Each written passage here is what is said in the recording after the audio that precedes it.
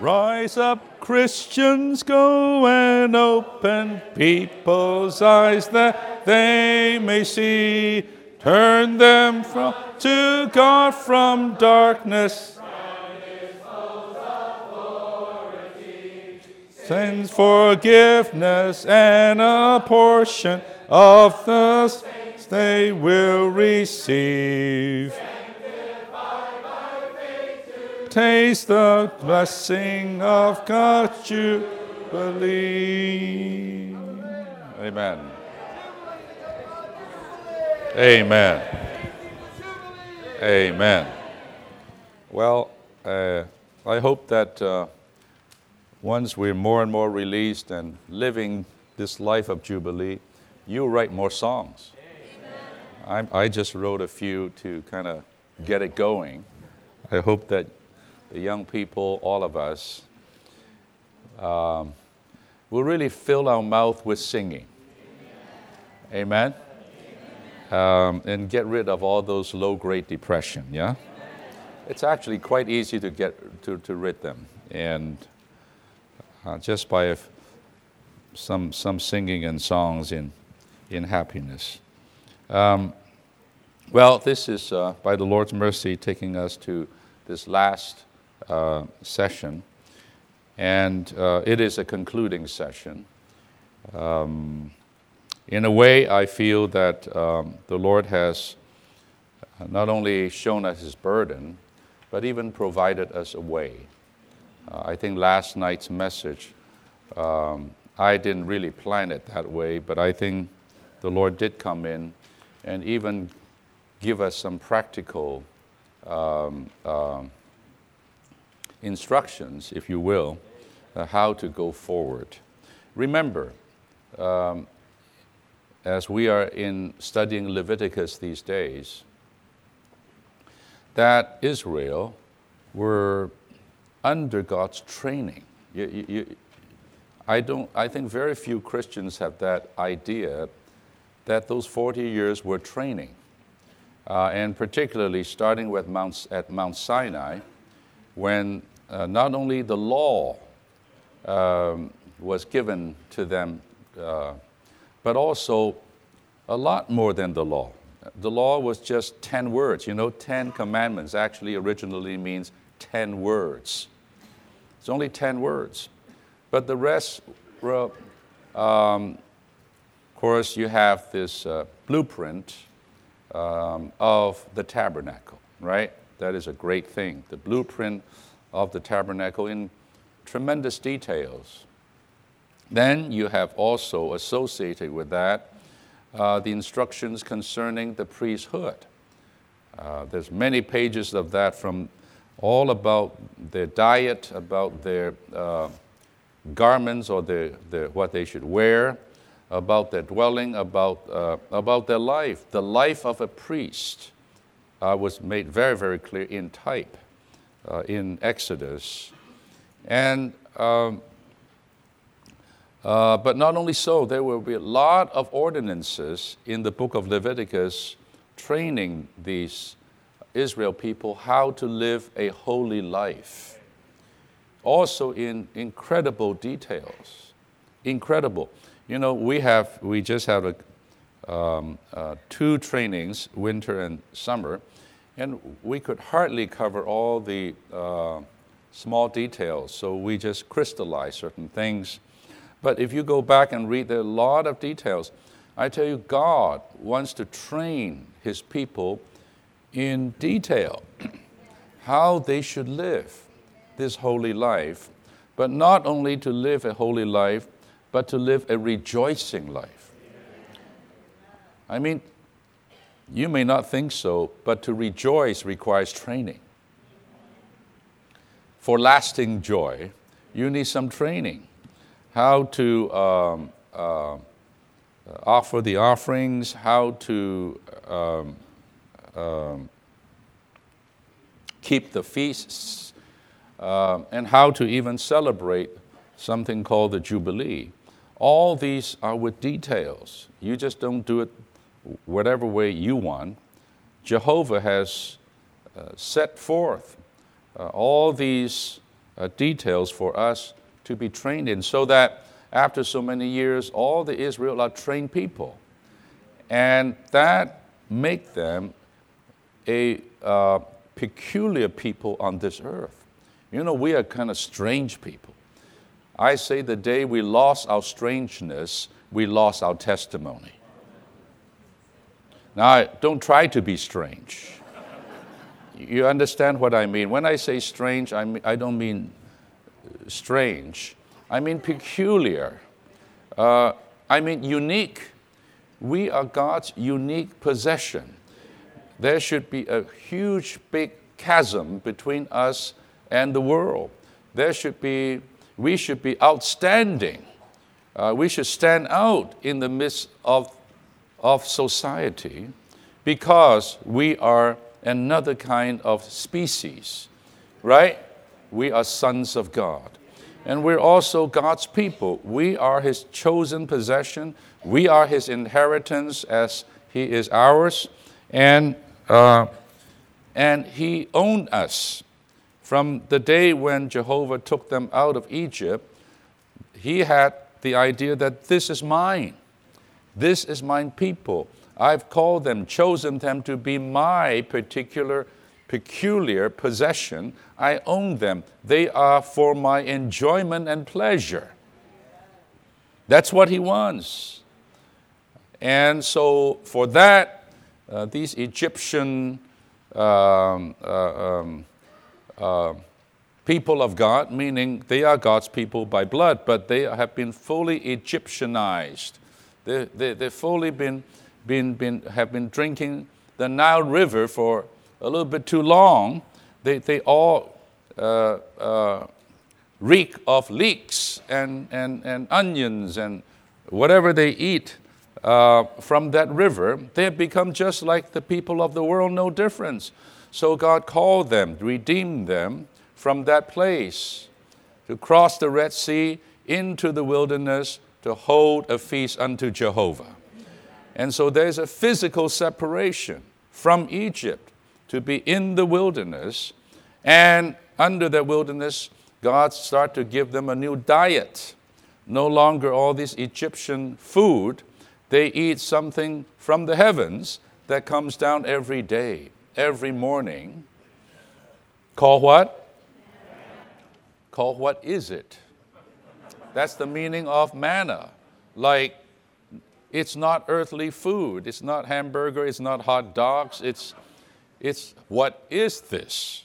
It's a food that man has heretofore not known. But that food is a diet reserved for God's people. So they start eating something from the heavens. And over time, they start to become heavenly. Rather than Egyptian, they become heavenly by constitution, not by just instruction, but by what they eat. And what they eat is what they were, or what they ate was what they were. So they became another kind of people again, that is acceptable to God and for God's satisfaction. So we're under this training. Brothers and sisters, even in our life today, in the church life, we are under a kind of training. Okay? To be such holy people and such rejoicing people.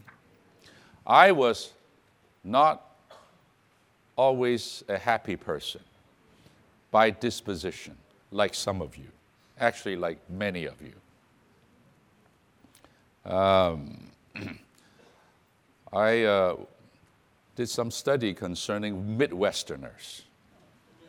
You know, what are the character of true, a lot of you are transplants, but I mean the real Midwesterners who went back to a few generations, you know what I mean, from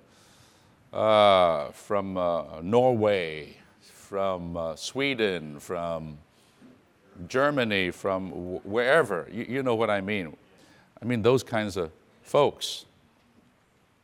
And I found a few things that supposedly characterize them. Of course, these are generalization. I understand that, but this is sort of the the impression. And so they are friendly people. And of course, this is relative, all right? Relative to other parts of the U.S., they're friendly. They're, by and large, polite people. I find that to be the case. They're polite people. They are hardworking people. You know, because it's you know, that's just the way it is. And they are persistent people. You know, people with fortitude, right? But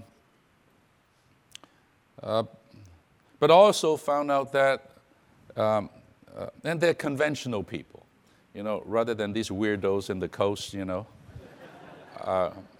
They're conventional. They're more aligned with convention. That's good, right? Am I right so far? Pretty much, huh? But I also heard that they are stoic people.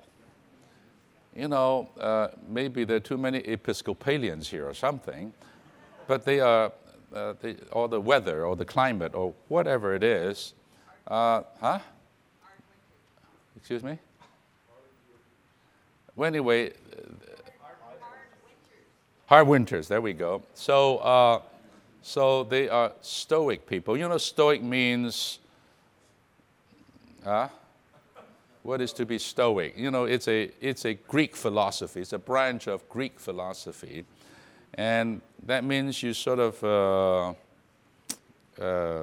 even in suffering, in tragedy, in hard times, you know, you just kind of, you become stoic. You just tough. You just kind of, you don't grin even, right? And bear it. You just bear it.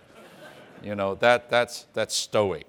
And stoic takes you through the long winters and other things. So I'm here to help stoic people to rejoice. I think that needs some training. You know, I'm not Midwestern, but I am a stoic by nature, me. I just, you know, I'm not a smiling kind of person. I'm Chinese, so there's a certain kind of conservatism that with me. And I'm a bit dispositionally a kind of an introverted. And I don't like to be with people. I like to be just by myself. I'll be very happy if I'm by myself. And I'm certainly not the song and dance kind of person. So I like to tell you the Lord in these years has been training me to train this stoic, you know, conservative, introverted Chinese man to not be like that. I'll tell you, when I came to this country, I didn't know I was in for such a culture shock. Firstly, come from China to the United States. I mean, it was a culture shock. You can imagine. And not easy. But that was not as hard as when I stepped into the Lord's recovery and really become in close quarters with Americans. And a lot of these are West Coast Americans. And in those days, 60s, we had hippies. Hippies, you know, many of you don't know hippies, right? There are these people called hippies. And suddenly I am surrounded by people like this. And for one thing, for example, I never hear so many jokes. Americans love jokes. Or maybe not Midwesterners, or they have their brand of kind of stoic jokes, or the, what do you call it? These, especially when I hang around the Texans. You know, the Texans are gone this morning, so I can say a few words.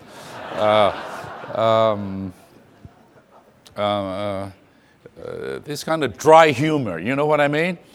And I still remember I have to go to Texas, and this is in the church life context, and I was going town to town. There's a brother Chinese-speaking co-worker. His name is Abraham Chang. There are two brother Changs. One is big, one is small. This is the small one. And he was a general in the army in China. And I have to be his interpreter. So in the early 80s, I traveled with him across the Texas area. And he was actually, you don't know this, he was very instrumental in the Irving Meeting Hall today. You know that meeting hall that was built in the early 80s? He was actually very instrumental in the building of that hall, which became very useful for a period of time, for a long period of time, for the ministry and also for the publication. You know, for a while, the big part of Living Stream Ministry is actually located in Irving, maybe still some, I don't know. And especially during the time when the turmoil, the second turmoil that I talk about in the 80s, was brewing and actually erupted, Brother Lee had to go to Irving to conduct trainings. That would be his home away from home, because his home, quote unquote, in Anaheim somewhat rejected him. And this Brother Chang, I'm giving sea stories here, but it's these things you should know a little bit. This Brother Chang came almost in a very timely manner in the early 80s from Taiwan, and I will tell you, he was a leading follower of Brother Lee, of Brother Lee's ministry. And Taiwan, the churches in Taiwan in those days were not following the ministry so absolutely. But for him, he came to every life study training with his wife. His wife's name is Faith. He was a co-worker, full-time co-worker, even starting in Shanghai under Watchman Nee, and then, of course, Brother Lee. And then she married this general who is kind of a latecomer as far as becoming a Christian. You know, he had a military life, and then he got saved when he was older. Then he also became a co-worker.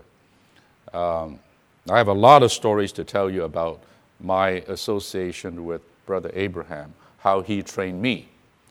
I was trained by a general.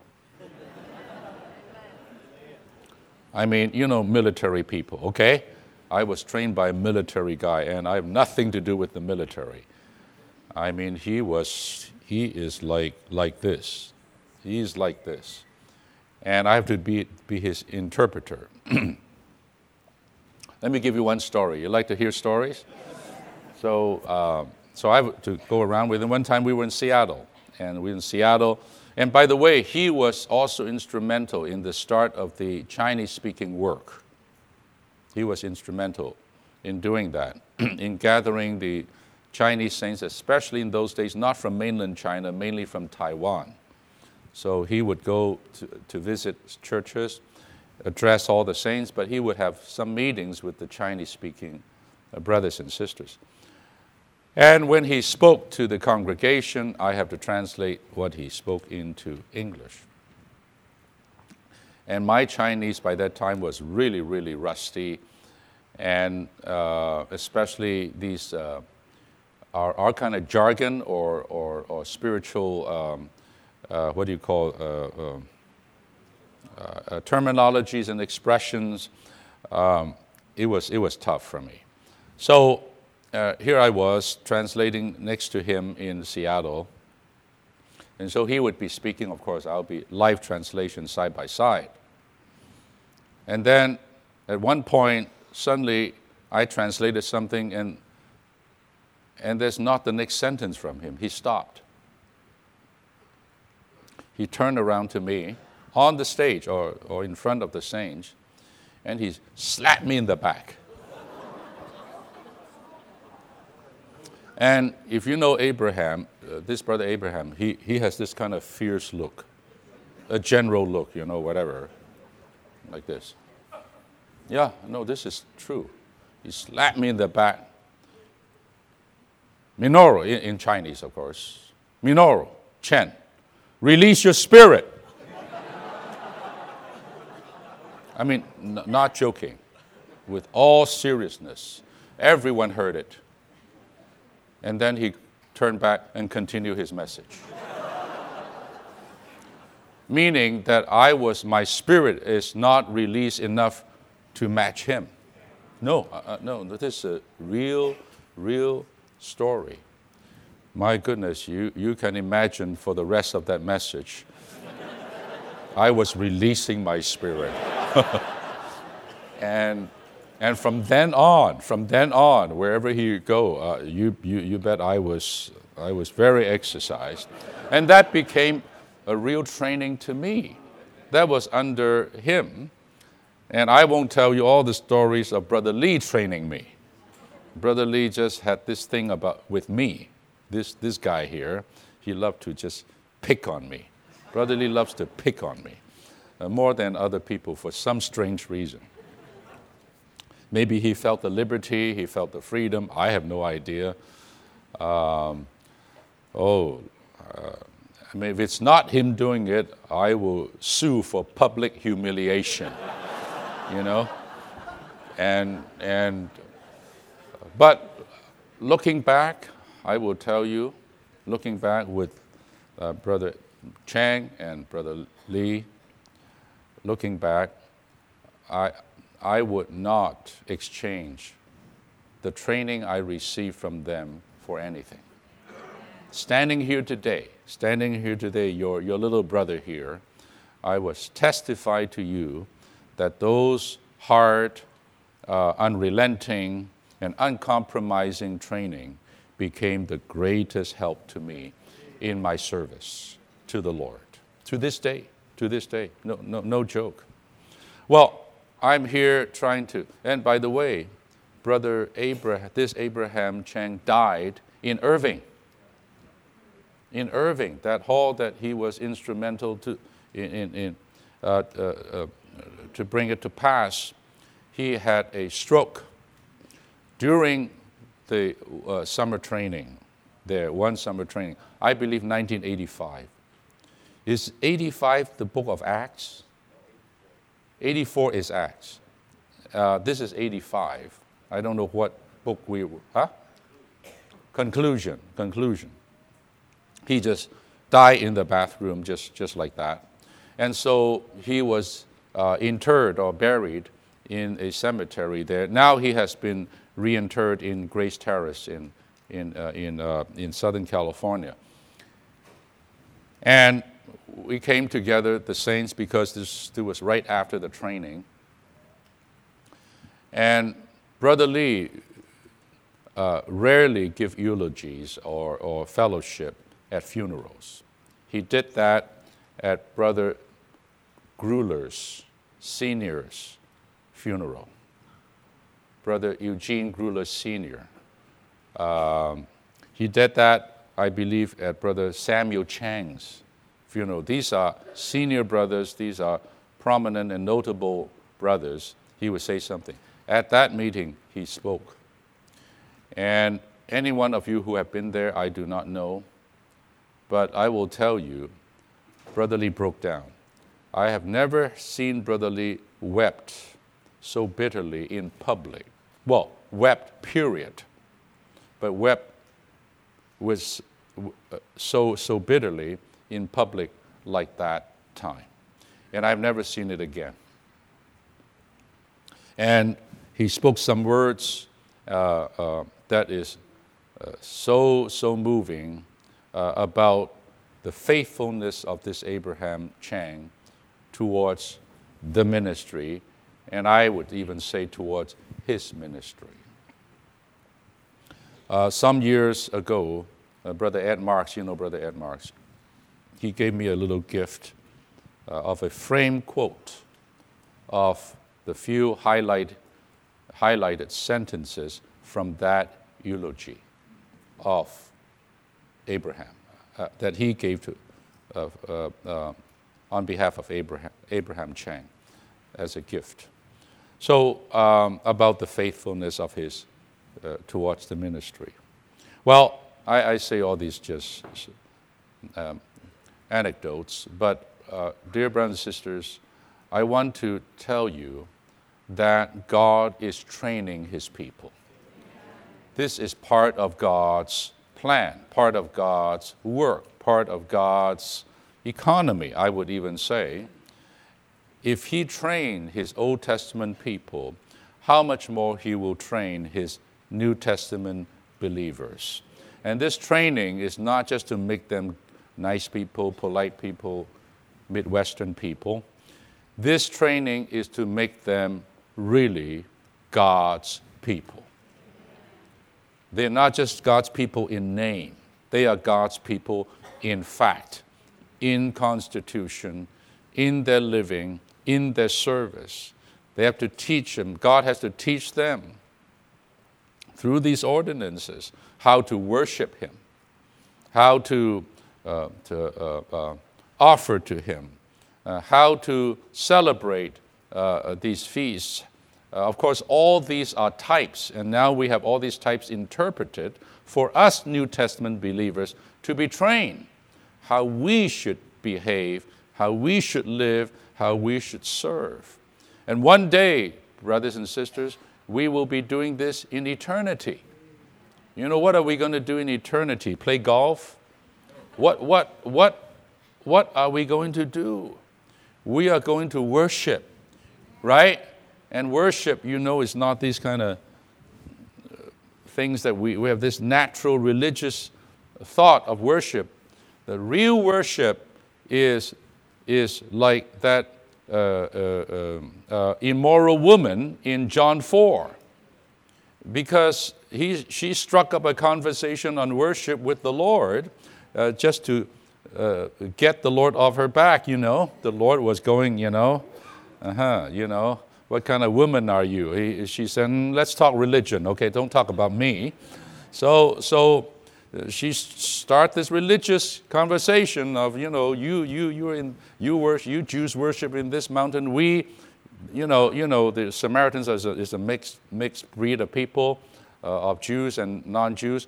From the Babylonians that came, when they conquered the land, ages ago. They was the mixed bag, and they still claim Moses is one of, they venerate Moses, and they know the law.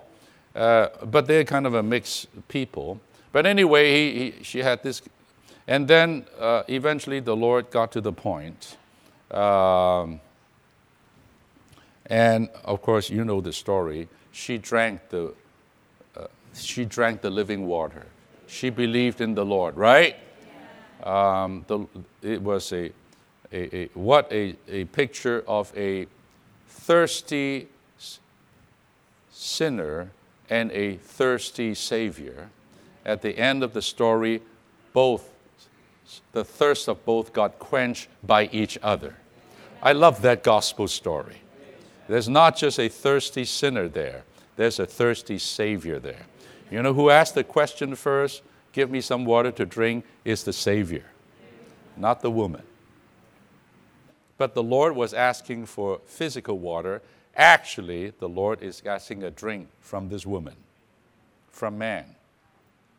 And of course, eventually she drank the water. Well, my point is this. My point is, eventually the Lord say, the hour has come that what? You will neither worship in this mountain or this way or that way, right? The Father today is seeking the New Testament worshipers, right? And the way to worship is to worship what? In spirit and in truth or reality. But what does that mean? Brotherly, help us to realize that drinking of that water, that worship is simply our drinking. When we drink that living water, when we drink Christ, we actually contact God and render him the true worship. Well, I may not be telling you things that you don't know, but I'm coming back to this point about training. We need training. So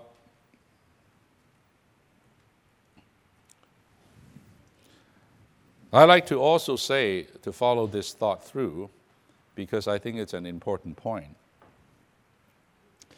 that training involves not just instructions, do this or do that. That's not really training. Training is, with those instructions, you go and practice it. Otherwise, it's not training. You don't go to class and just hear things and hear things. No, you go and take what you hear and you do them. And you repeatedly do them. You do this over and over and over and over again until it becomes yours, until it becomes habitual, until it becomes natural, until it becomes your life. If you're really a military man, you, as a profession, eventually you're trained so much, you just, even from here to the corner, you stand there, I know you're from the military. You know what I mean? The way even you stand straight. My wife is always on my case about my posture. He said, you look at your device too much, so you're kind of like this. So she said, stand up, straighten up your back. Right? My point is that training is not just hearing instructions, hearing teachings. Even like in our meetings, we hear a lot of teachings. We go to a lot of conferences. But I tell you, real training is not complete until we do these things, until we practice these things. And not just once in a while, but repeatedly, faithfully, diligently, with a good old Midwestern attitude, okay? You just do it again and again and again, and then that thing will become yours. So I train myself to be happy. Wow, you say, whoa, you need training to be happy? Sure, yes, because you are dull, you are morose, you are unhappy. So you got to train yourself not to be like this, but to be happy, to be jubilant, to be joyful, to be excited. Yeah? So train yourself that way. So the way what? You need to call on the Lord. Repeatedly, right? You need to pray, read the Word repeatedly. You say, pray, read the Word will give me joy. Absolutely. What does it say in Lamentation? Your words were found and I ate them and they become the joy and rejoicing of my heart. I mean, if you pray, read and you're not joyful, there's something wrong with your pray reading. So you need to pray, read until you are joyful. You practice that, you practice that, you practice that. Singing requires practice. You say, no, one day I'm going to be given a new vocal chords and the Lord will give me the score for the new song and I'm going to sing it. I'm going to be part of the choir, up there somewhere. If you're not singing now, don't think you'll be singing then. These overcomers will sing a new song. If you're not singing it now, you're not going to sing then. Brothers and sisters, let's be trained to sing. Amen. Now, how about praising? Do you think, praising is easy? I know how to praise. No, you don't. You need to be trained to praise. Amen. These priests are assigned as a division, a singing division. Like in the military, they have those who play in the band. You know what I mean?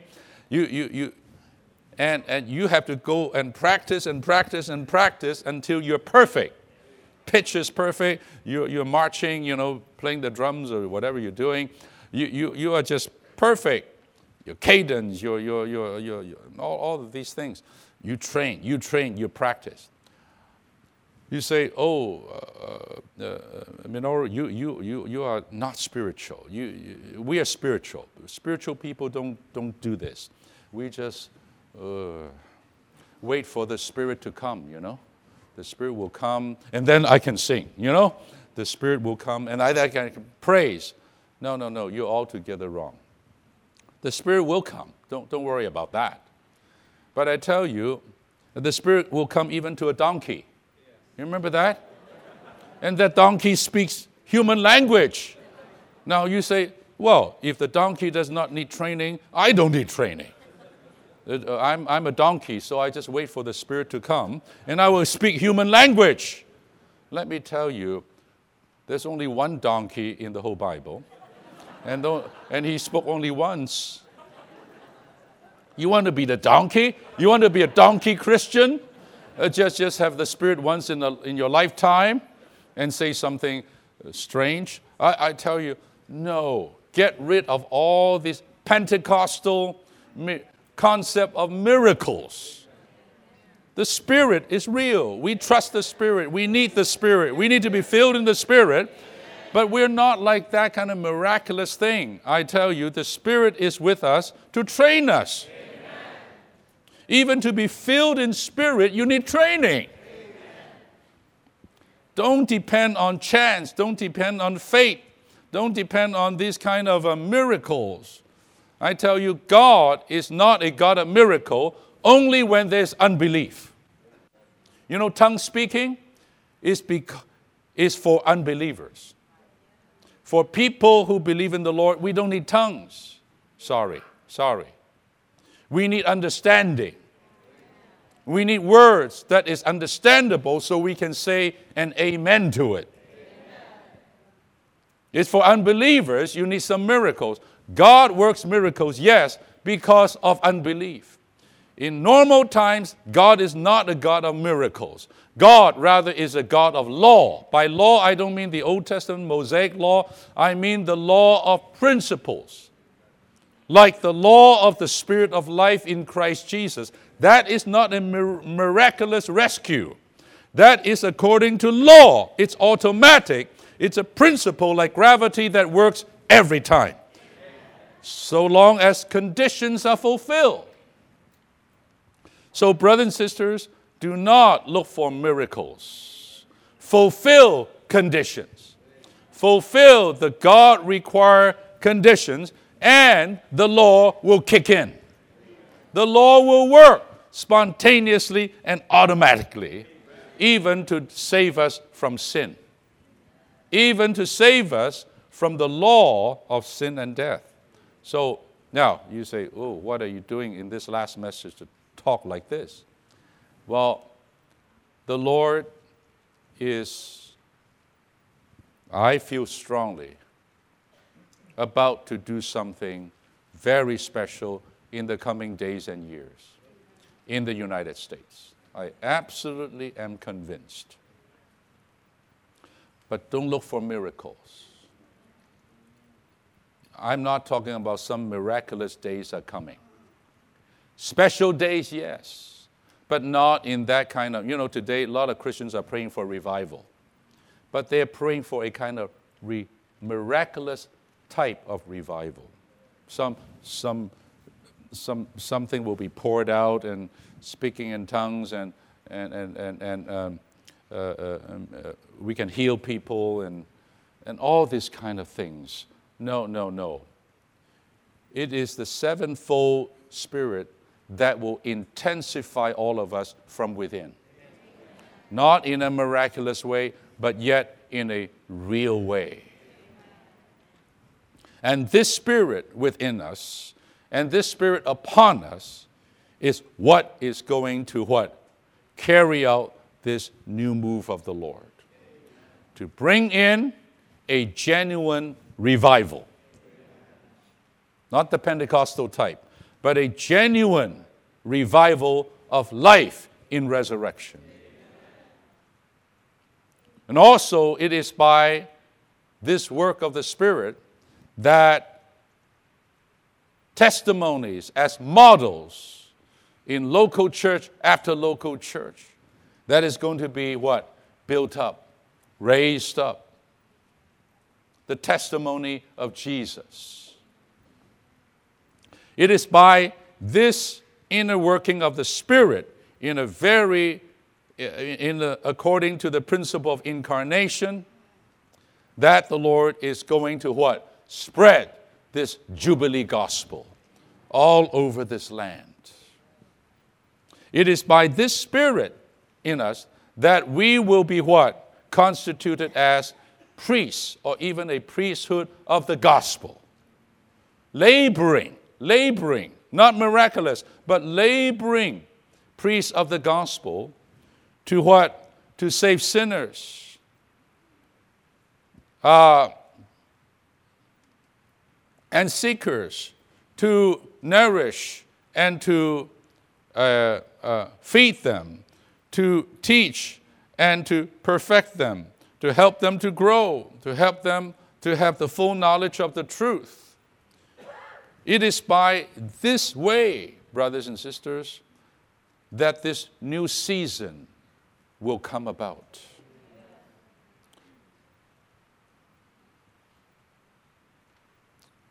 So I hope this weekend's words will not just, will cause us, how should I say it? Would not give us a kind of miraculous idea, but I like to use this last meeting to help us all to see that we are under a kind of training, perfecting, to be this kind of people that will usher in a new time and a new season.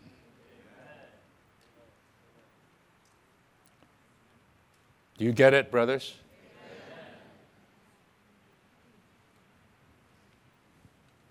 So, dear saints, go back in these next 4 months at least to start. I repeat from last night. Call on the Lord. Don't just call once in a while. Don't just call in a kind of a sloppy way or in a light way. Go back and rediscover the calling on the name of the Lord. I tell you, if you really call this way, even one call would change your day. One call with a real touch with Jesus will just change you, change your life, and get you saved again. That kind of calling. And that kind of calling requires some practice with your companions. Come together. Brother Lee said that in those messages in 1994. Come together with a few, and to do nothing, just call on the Lord together. He just said that. This kind of sounds kind of dumb. No. It depends how you call. You know, I am learning in my exercise to find out. You know, I swim, and people go swim like this. You know, take forever to do one lap. It's not bad. It's better than doing nothing. But those kind of swimming and floating around, it doesn't do the job. The way the latest efficient workout is called high intensity interval workout. It doesn't matter you swim or you lift weights or you run. It is burst. You know, you go all out for 30 seconds. Then you give yourself 10 seconds of a break, and then you go all out. The main thing is you have to lift your heart rate out to this level and keep it there for this period of time. I tell you, you can derive more benefits to your body in 10 minutes versus 1 hour of kind of slow, you know what I mean, moving. So I do some of that, and I can testify to the results of that. And so, brothers, it's not even you sit there for 30 minutes calling, but in a kind of a, I don't know what way, but I tell you, how about some intensified calling? Amen. With the intensified spirit? Amen. I really mean it. And you call in that way. Amen. You call, Lord Jesus. You call from the depth of your being. I tell you, when you call that way, I tell you, your spirit is strengthened. The muscles in you are strengthened. You become healthy. You know, your heart, your cardiovascular system is strong, will be strong. The same thing in the spiritual realm. Prayer reading, it is the same thing. I see some kind of prayer reading. I told you, I want to go there and say, stop your prayer reading. Stop it right now. Your prayer reading is not doing a thing. In fact, your prayer reading is helping you to become more depressed. Pray read this way. Pray read this way. So I'm training. I said there are four levels of pray reading. Am I right? There's just this kind of amen, amen kind of pray reading. But there's a pray reading, I call it the strike pray reading. Strike pray reading is like, brother, talk about striking the phosphorus on the matchbox. You know what I mean? Strike, strike, strike. Why? Strike until fire comes out. Have you read in a way that when you pray read, there's fire, there's light, there's energy?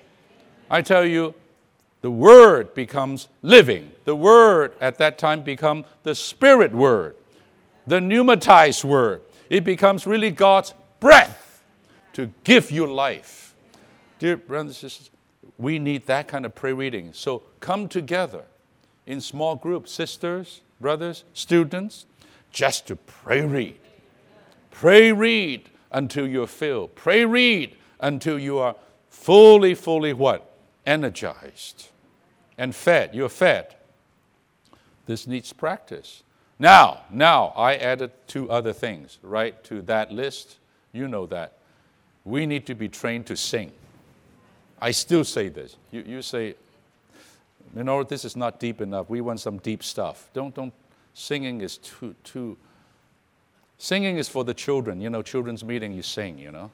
We are adults. We don't sing. We're stoic. We're stoic. We're Midwestern.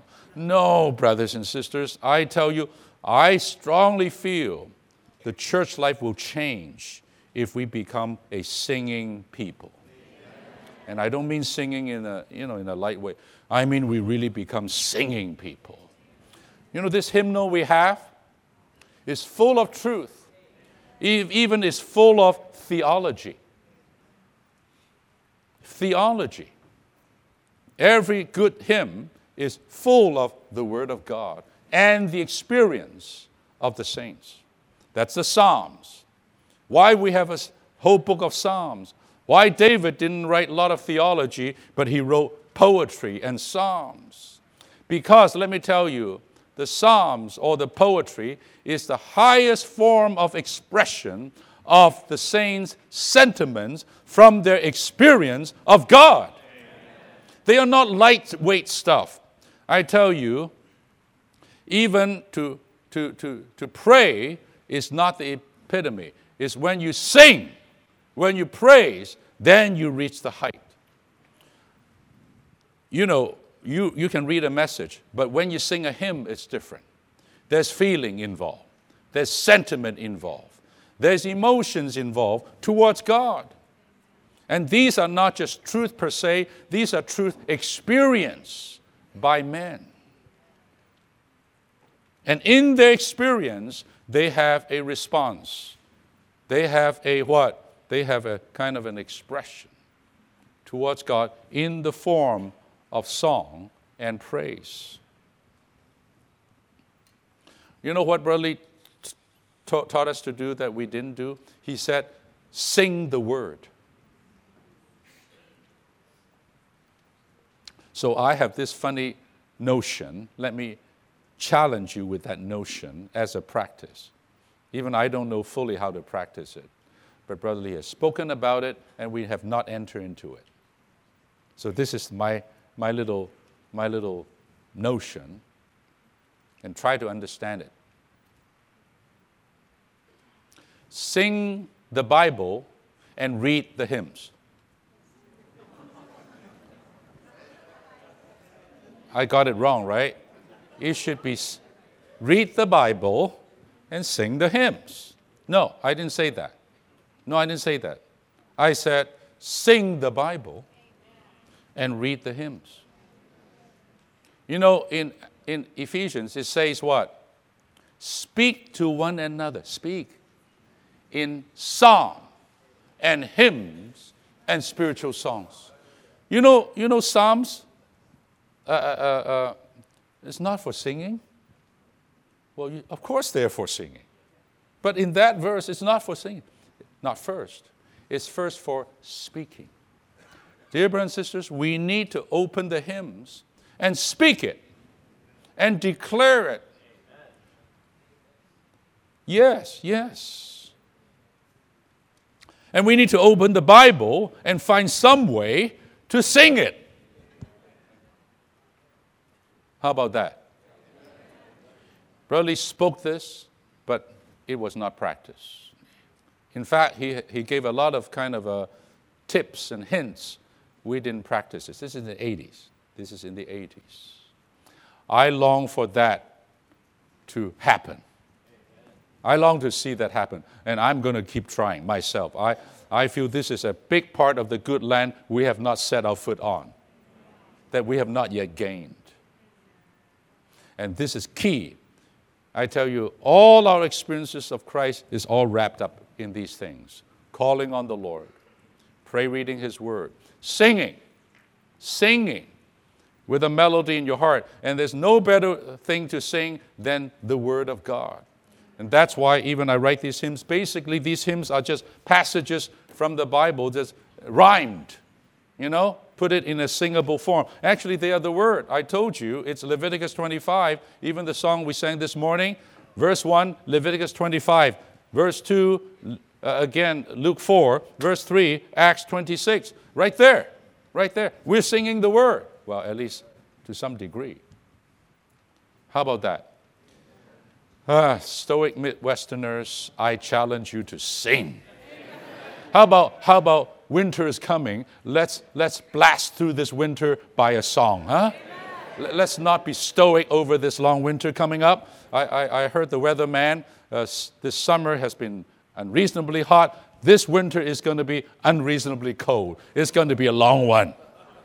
Okay, let's sing our way. Okay? Don't just light that fire. Don't just turn on that heater. Let's sing.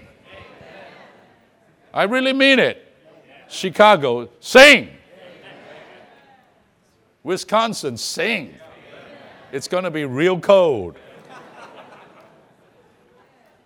Don't just grin and bear it. Sing your way through this winter. I mean it. Burst forth into song. The best place I love to sing is in the shower. I think I'm kind of common, right? When I go into the shower, I just like to sing, and when that hot water hits, and when I sing to the Lord, I am in heaven. But it should not be just in the shower stall. But dear saints, we need to sing everywhere. And when you have nothing to do, sing a song to Jesus. How about that? We have so many songs, so many hymns. Sing! And singing is the way to touch the Spirit, to touch the Lord. Overcomers, sing a new song. I would like to say, actually, to overcome, the best way to overcome is to sing. Now, the last thing is praise. The last thing is praise. Of course, singing and praising is together. It says in James, if anyone rejoices or is happy, let him sing praise. Let him sing praise. So, brothers and sisters, let's recover the praising church life, the praising Christian life. Praise the Lord. You know what hallelujah means? You know hallelujah. Hallelujah, right? Yah is Yahweh, Yah, God, Jehovah. Hallelujah is what? Let us praise. Let us praise. Let us praise Jehovah. Let us praise the Lord. That's hallelujah. And one day at that wedding feast, you want to be in the wedding feast with Christ? Okay. Well, my question is, what are you going to do there? Okay, you got dressed up, you got the white linen, you got all of that stuff. Okay? But what are you going to do there? In front of the bridegroom? What are you going to do? Or what do you think he wants you to do? Kiss him, right? Well, how do you kiss the son? I think the way to kiss the son is to use your mouth to say good things about him. That means to bless him, to speak well of him, which really means to praise him. Do it, dear saints. Do it, dear saints. From the lakes to the plains, let the Midwest be filled with resounding praise. In the ivory towers, that means in the local churches. How about we do this? Then we usher in Jubilee. But this takes practice. Practice these things, and the God of peace will be with us. Now, what time is it? 11. So, yesterday's message, I jump over it, not because it's a bad outline, but because the Spirit is doing something else. I like all of you, by the way. I'm very practical, okay? I think Marty will give an announcement that this coming week, each day from Monday, this is Monday already, okay. From Tuesday to Saturday, each day get into one of these message outlines that you have. I hope you didn't throw them away, okay? Okay, all right. So tomorrow you get into message 1 and read it with some saints or whatever you want to do. Some of you want to dig into it further, it's fine. All the way to message 6. And then message 5. And then next Lord's Day, have an overflow in your churches from this weekend. Right? How about this? And don't even stop there. Continue to keep these things in your church life. In the prayer meeting, I'm sure this will give you a lot of direction and guidance how to pray. Right? And help one another. Too often we have these conferences. These conferences come fast and furious. You know, one conference, you just finish one, another one is coming. And I'm a little concerned that it didn't stick. You know, we keep hearing things, it didn't stick. How about let this one stick? And the only way it will stick is you get back into it. You get back into it. Now, besides this, and there's so many things in here that we didn't cover, that is there concerning the Lord's move in the Midwest and in this country. But I would like to also give the brothers 4 outlines on the Jubilee. 4 outlines with ministry excerpts. I think we can give it to the saints with ministry excerpts. And I'd like to right now read to you what are the titles of these 4 messages. This is message 1 with these beautiful, wonderful outlines. I hope maybe even the churches here would take 4 weeks. Have some mini conference among yourselves in a little cluster in Wisconsin, a little cluster in Michigan. Go through this Jubilee outlines, and then take 4 weeks in your morning revival to cover that. And by this way, you will really enter into its reality, experience more. Okay, message 1 is on, you don't need to write this down, the age of the Jubilee and the illustration of the Jubilee. And of course, that mainly is from Leviticus.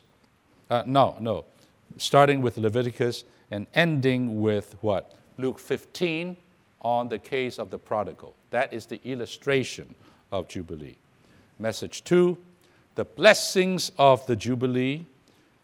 Number 1, are 2 things. Return to our possession and free from slavery. I didn't have time to say that much, but there's so much riches on this thing. Message 3, the living of the Jubilee and the enjoyment of Christ as the Jubilee. The living. Jubilee is not just a holiday or a holiday year or whatever it is. It is a living. The living of the normal Christians. and the enjoyment of Christ as the Jubilee, and message 4, which is really the message you have this morning in your hand, proclaiming the gospel for the propagation of Christ as the Jubilee. Okay? I hope this will be in your hands and you can really get into it. Now, brothers and sisters, with the remaining time, I like to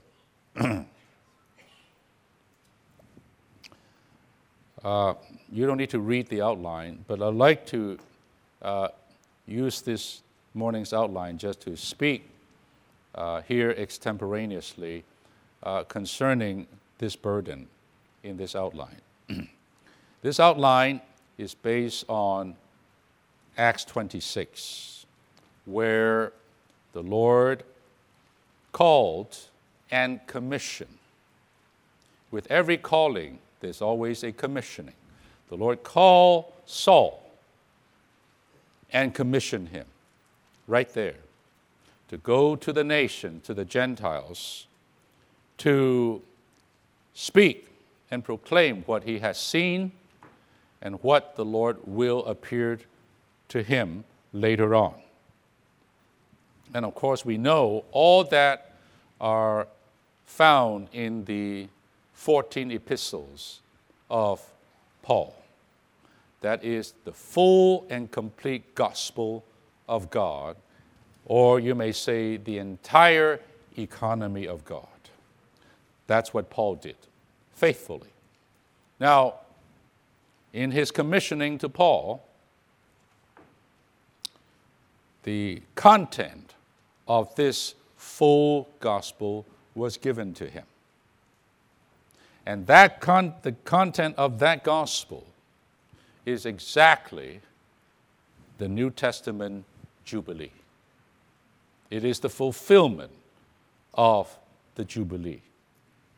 So in that gospel,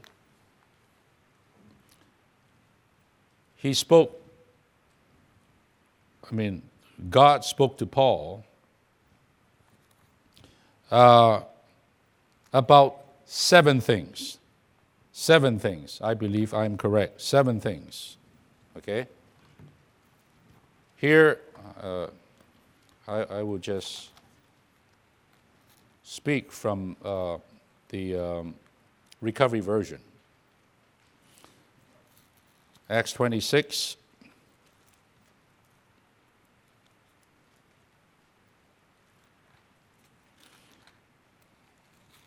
Here we go. And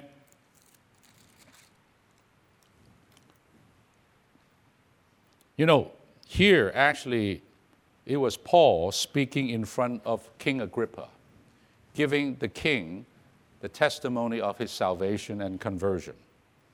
Okay. So he said this, verse 18. It's all in verse 18. 7 things. Number 1, to open their eyes. All right?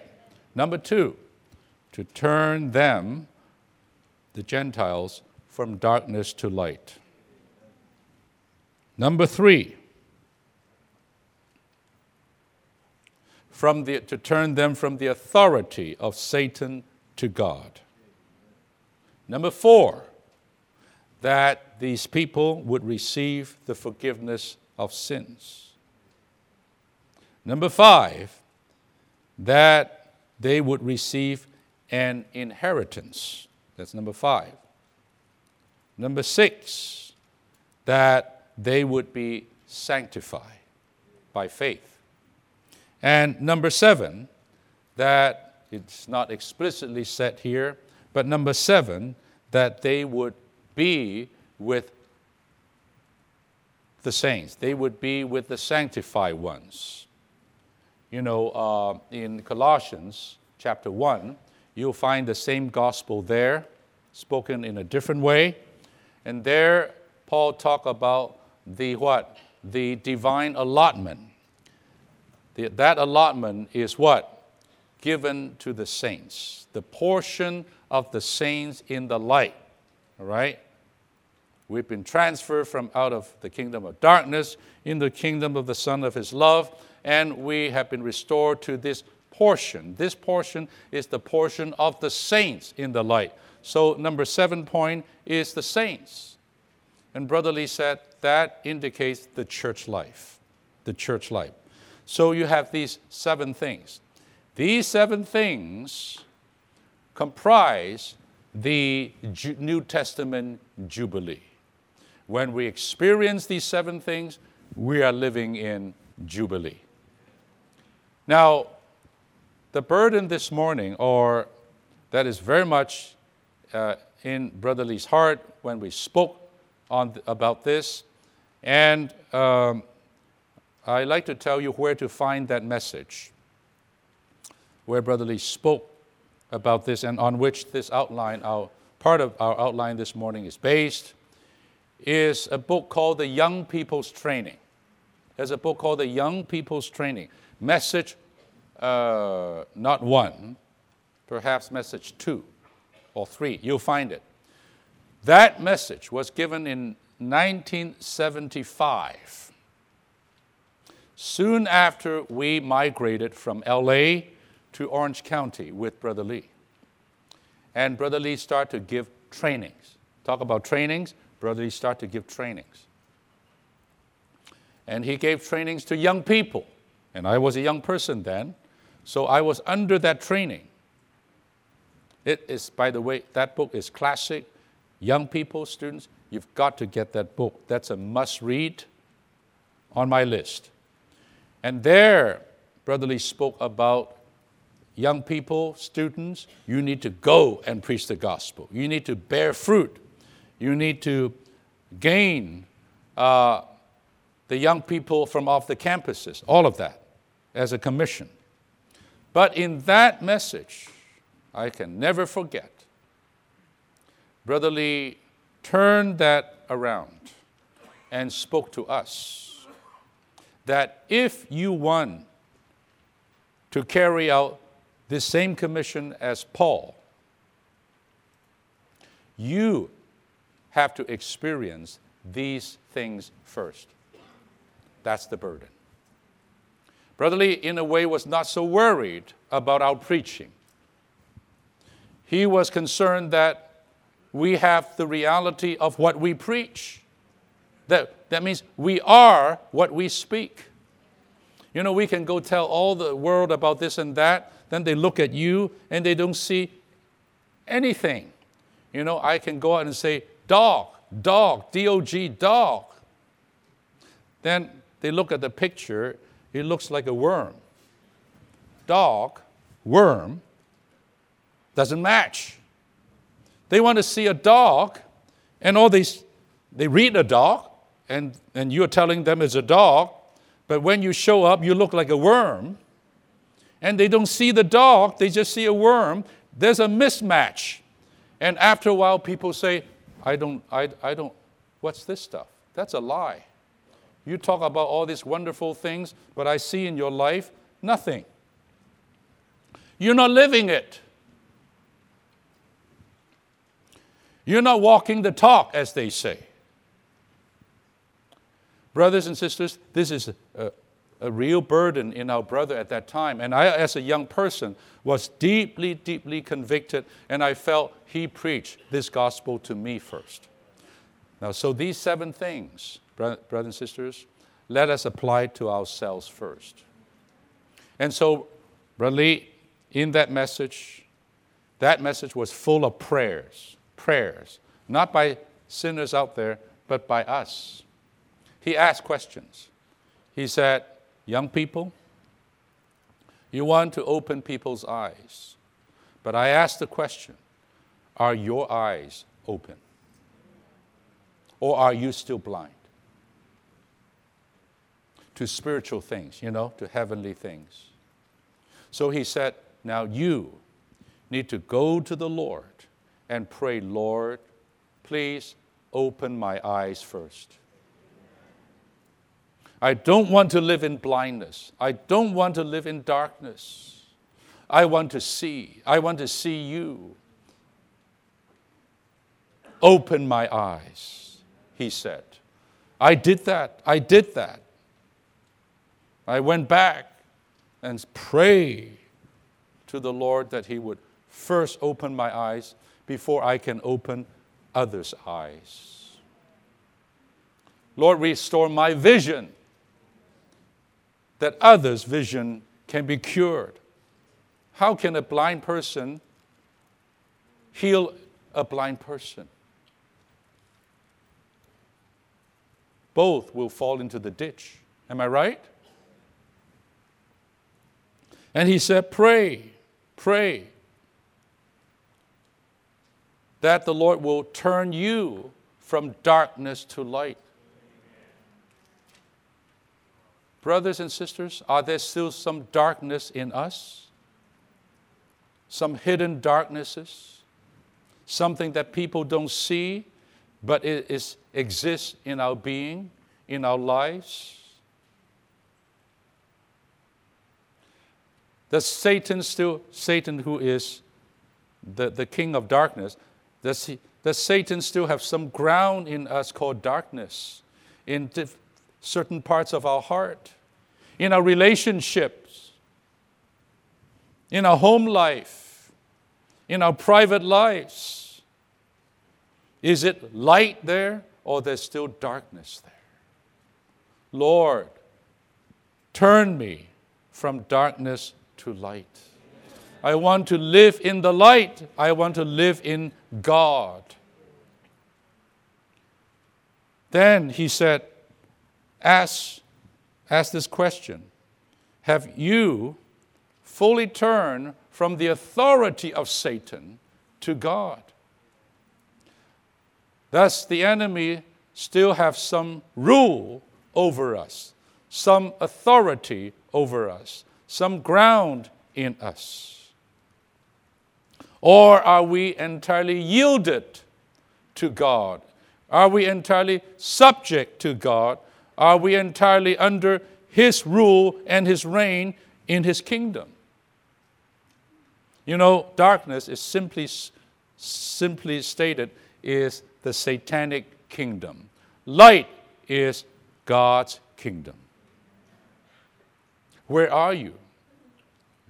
So in Colossians, we may be transferred, in fact, from darkness to light, from the kingdom of darkness to the kingdom of the Son of his love. But in our daily life experience, are we transferred? Or are we still living a little bit in the satanic realm and not fully in the realm of light, that is in the realm of God? We have to pray. And then he said, this is a good one. We're here to proclaim, release and forgiveness of sins, right? But he said, have all your sins been forgiven? Christian, he asked, brotherly asked, have you dealt with all your sins? Have you repented of your sins? Big ones, small ones. Have your sins been freshly forgiven? I think some of us may have cumulative sins that have not been dealt with. Some for weeks, some for months, some maybe for years. And when those sins are not dealt with through conviction and confession, and we're not washed by the blood of Jesus, we won't have that joy of forgiveness and of salvation. And then when we go preach to others, tell people, there would be even a kind of what? Even the Spirit cannot what? Bear witness in such a strong way. We won't even have that kind of boldness to tell people, your sins are remitted, because mine was. Actually, I'm very burdened, dear saints, talk about Jubilee, that we all need a life of confession and repentance. I don't mean with a long face, but you know what I mean. A released, truly released person is a person whose sins are truly forgiven. And that doesn't come cheap. And don't let time, just say time, these things will fade away. Time will wash them. No, only the blood of the Lamb can wash away our sins. And that blood will only work, and it will work automatically only if we confess. This is 1 John chapter 1, verse 9. Young people, I say a word to you. Have you confessed all of your sins? How about you have been not right with your parents? You talk back. You're a bit rebellious. Even that you need to take care of in order to preach this gospel. Husband and wives in marriages. I know I'm married. This is my 43rd anniversary.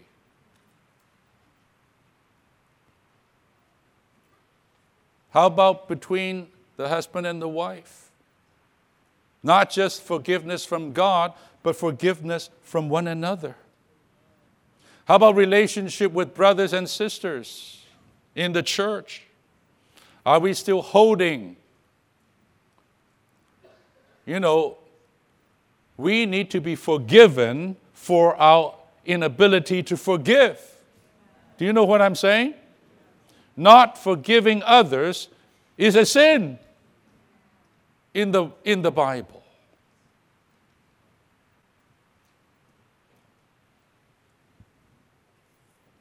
Someone said it good in the world. He said, to not forgive is like drinking poison. The more you don't forgive people, the more you die. You are actually taking the poison in. Forgive.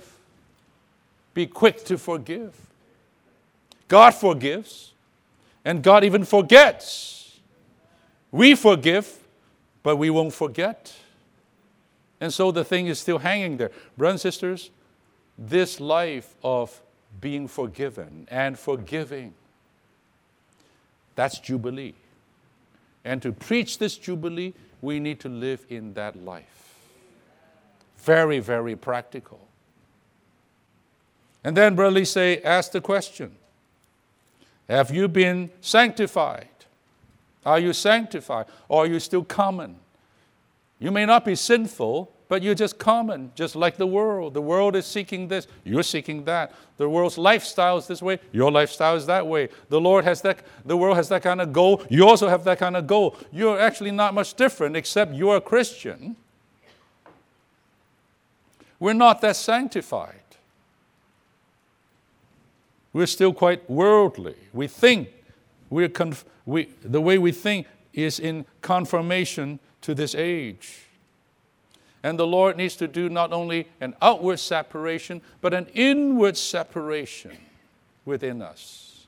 And that can only be done by the sanctifying Spirit, by Him filling us, saturating us every day.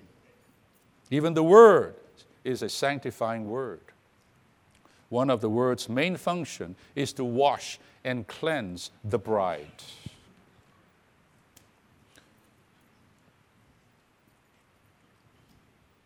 So when we pray, read, dear saints, there should be a sanctifying effect.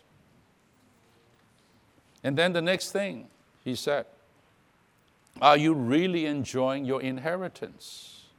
That is Christ. Are we living a life that is enjoying Christ daily, loving Him, truly enjoying Him as our unique portion? Or are we enjoying something else? Then lastly, he asked the question. He did. He said, are you in the church life? Are you fully in the church life? Are you entirely living in the church life with God's people? Or do you have a secret life that you're living? You know, I'm afraid there's this two-faced life going on. This face you see here is pretty good, but there's some kind of private life here going on that no one sees. Dear saints, our life is the church. Amen? Ask these questions. But these questions is not to, to get us into our mind, to get us just to in a kind of some kind of self-condemning exercise. No, that's not the point. Don't do that. Don't introspect. What we need to do is simply go to the Lord. Just touch the Lord. Call on His name. Am I right? Pray, read His word. Praise Him and sing to Him. And as we do those things, the funny thing is God would come. But when God comes, oftentimes it is to touch us, to speak to us, to convict us, with a purpose to heal us. Am I right? To sanctify us, to make us His peculiar possession. Then, my brothers and sisters, all over the Midwest, in the churches, when we tell people about the Jubilee, when people come into our midst, when people come into our homes, when people look at us, they will see this and say, wow, this thing is real. This is not just DOG. There's a real dog picture here. There's a real canine here, There's a real German shepherd here. These people are not just talking. These people are living it. There's a picture here. That's the model. That's the model. Now, I hope by saying this, you're not depressed. Okay? You're rather released. There is a way for us to go on, not just with some temporary Pentecostal revival, but a long and lasting revival with reality of the Jubilee. Okay? Amen? Now, one last thing I have to say, and then we're done. I'm done. And that is what? That is, this burden for the Midwest is real. Although this Midwest, actually I should say not just Midwest, but the heartland. That includes the South and so on. But we're in the Midwestern area, okay? 1/5 of this country's population. The burden that I spoke about yesterday concerning the co-workers feeling strategically that we need to focus in this part of America to gain the local population, to work labor on the campuses, to raise up churches all over this area is a very strong one. Did I tell you that two leading ones from the church in Anaheim this week, this last Thursday, talked to me? I didn't ask, they came and talked to me. Did I tell you this? No, okay. I told the brothers. One is an elder, the other is another responsible brother. One is in the Chinese speaking, one is in the English speaking. They came to me, they said this, Brother Toto, knowing that I'm coming to Chicago, they said, Minoru, the church in Anaheim last Tuesday in these language meetings had one of the most prevailing prayer meetings we ever experienced in Anaheim. And that's saying a lot. For not only the Labor Day conferences that was taking place in 5-6 places across the country, but especially for the Midwest. That's why they told me. When we touched the heartland, when we touched the Midwest conference this weekend, the Spirit just burst forth. Brothers and sisters, I feel these 2 days the Lord has been with us in a certain particular way, in an uncommon way. I don't attribute this to my speaking whatsoever. I attribute this to the prayers of the saints. the prayers in the body, because the word is going out concerning the burden for the heartland. And the saints, the faithful saints, echo this burden from all over, not just from here, all over. And they're praying for it, and they're still praying for it, and they will continue to pray for it. We're covered by prayer.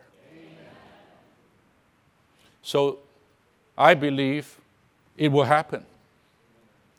Now we have to do our share, being those who are prayed for. We're in this place, and the Lord is going to move. Now, in the coming days and years, we're going to continue to blow this trumpet of this burden of local population, a growing campus work, and specifically this central part of America. Every year we have this GTCA move, Gospelize, Truthize, Churchize America. And in 2019, it will come around again. And I have the deepest burden in 2019 GTCA. There will be quite an emphasis on the heartland, as far as cities and campuses are concerned. And this is not just for the saints in the heartland to rise up. I believe the churches in the United States of America and Canada will all rise up to focus on this area, even for GTCA. We're going to have a lot more fellowship concerning what cities, concerning the campuses, concerning existing churches that needs strengthening. Amen? Amen. And one thing that we really look to the Lord is in yesterday's outline we didn't cover, and that is the Lord would touch many saints to migrate. I have a burden that many from the coastal areas would migrate to the heartland. Amen.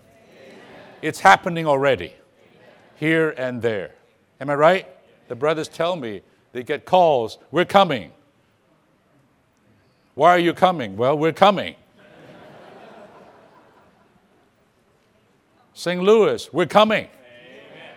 Where else? No, I mean even existing churches.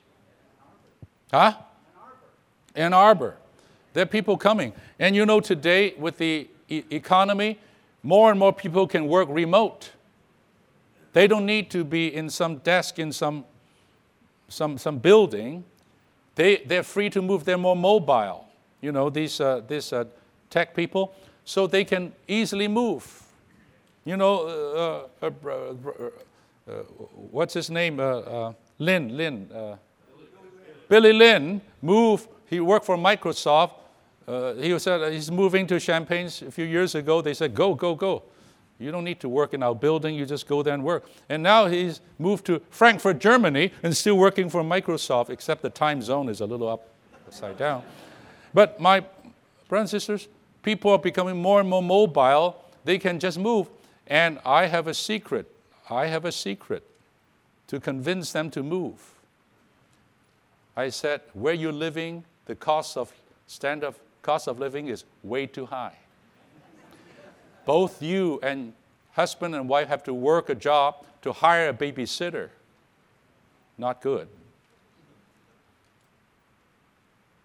In San Francisco, $1 million will buy you a little box like this that needs fixed up. Come to the Midwest. Come to these places where for one little tiny fixer-upper you can buy a mansion or two. Why not? And don't let the wife work. Her job should be raising up children. You don't need no hire. The best babysitters cannot compare to a good mother. So, mothers, stay home and raise your kids. And all you need your husband's one job, and you live very nicely in the Midwest somewhere. Why slave away over in the coast? I won't want to name names because I'll be in trouble. Come. I'm going to Stir up the burden of all the saints to migrate to the center part of America. Amen. Not just to have some cheaper housing, but for the Lord's move now. Amen? Amen? And we all in the Midwest should be free to not be tied down as well to migrate within the Midwest as the Lord's need would dictate. In this, he mentioned Columbia, Missouri. Big university town. There are a few saints there, I think. No church, no work. And there are many towns like this. Manhattan, Kansas. Lansing, Michigan. 50,000 people in that state university of Michigan. Farm kids, am I right? Farm kids. All over the place. This place is just full of opportunities, full of empty places for the Lord to fill, full of deserted cities for young men to fill. That is a prophecy in Ezekiel 37. Pray that prayer. You know this group of dear brothers from Texas, did you see them? These guys from Texas, they all go to UT Austin. But you know why they came up here? Because one among them spent a few months in Madison, Wisconsin to do some intern or something. So he got Midwesternized, and then he went back there, and he got a whole car of them to drive 17 hours one way, nonstop from Austin, Texas for this conference. And last night, after the meeting, they left for 17 hours. I think they're still driving right now on their way to Austin. Back to Austin. Dear brothers and sisters, this place is ripe for the reaping. And the whole recovery, I dare say, especially in the United States, are one for this. We're not for our own region. Even if we're here in the Midwest, we're not for some regional thing. We're for the Lord's move in America. Amen. All right? Amen. It's coming. Brothers and sisters, it will happen. Not in that kind of crazy Pentecostal way, but in a solid way, organic way of life. Okay? Amen. Let's pray for this. Amen. Let's really pray for this. Lord, we thank you for this weekend. Our heart are filled with praises. Amen. So much so we don't know how to contain them. Amen. Lord, at the end of this conference, we just like to give you the glory. Amen. We like to give you the praise. Amen. We also like to give you our gratitude and thanksgiving. Amen. For burdening so many saints to pray for this weekend. Amen. To pray for your move in the heartland of America. Amen. Lord, we like to end by asking you to remember us. Amen. We know you do, but we still like to call on your name. Remember us. Amen. In your wrath, you show compassion. Amen. With all the history we've been through, you're bringing us into the springtime. Amen. You're bringing us into a new season. Amen. You're bringing forth a revival. Amen. We say, restore us unto you. Amen. Lord Jesus, cause your face to shine upon us. Amen. We give you all the churches in this region. Amen. We give you all the saints in this area. Amen. We pray for your mercy and your grace. Amen. We pray your visitation from on high. Amen. We pray that your hand will follow us after this weekend. Amen. As we return home, as we go back to our respective church life. Amen. Lord, do the work of intensification. Amen. Pneumatize us. Amen. Vitalize us. Amen. Raise us up. Amen. And bring forth a Jubilee church life. Amen. Hallelujah. Hallelujah. Lord, we do this filled with anticipation. Amen. of what you will do in 2019 and the years afterward. Oh, we're here to blow the trumpet and say, Jubilee has come. Jubilee has come. Oh, Jubilee has come. This is the acceptable year of the Lord. This is the day of salvation. We pray many sinners will be saved. Many wandering ones will be brought home. Many seekers will find you and the truth. Lord, that your testimony will grow, will increase, will expand. Lord Jesus, we call on your name and we thank you, Lord, for what you have already started. Lord, let all this be done according to your promise, according to your faithfulness. Praise the Lord. Praise the Lord. Hallelujah.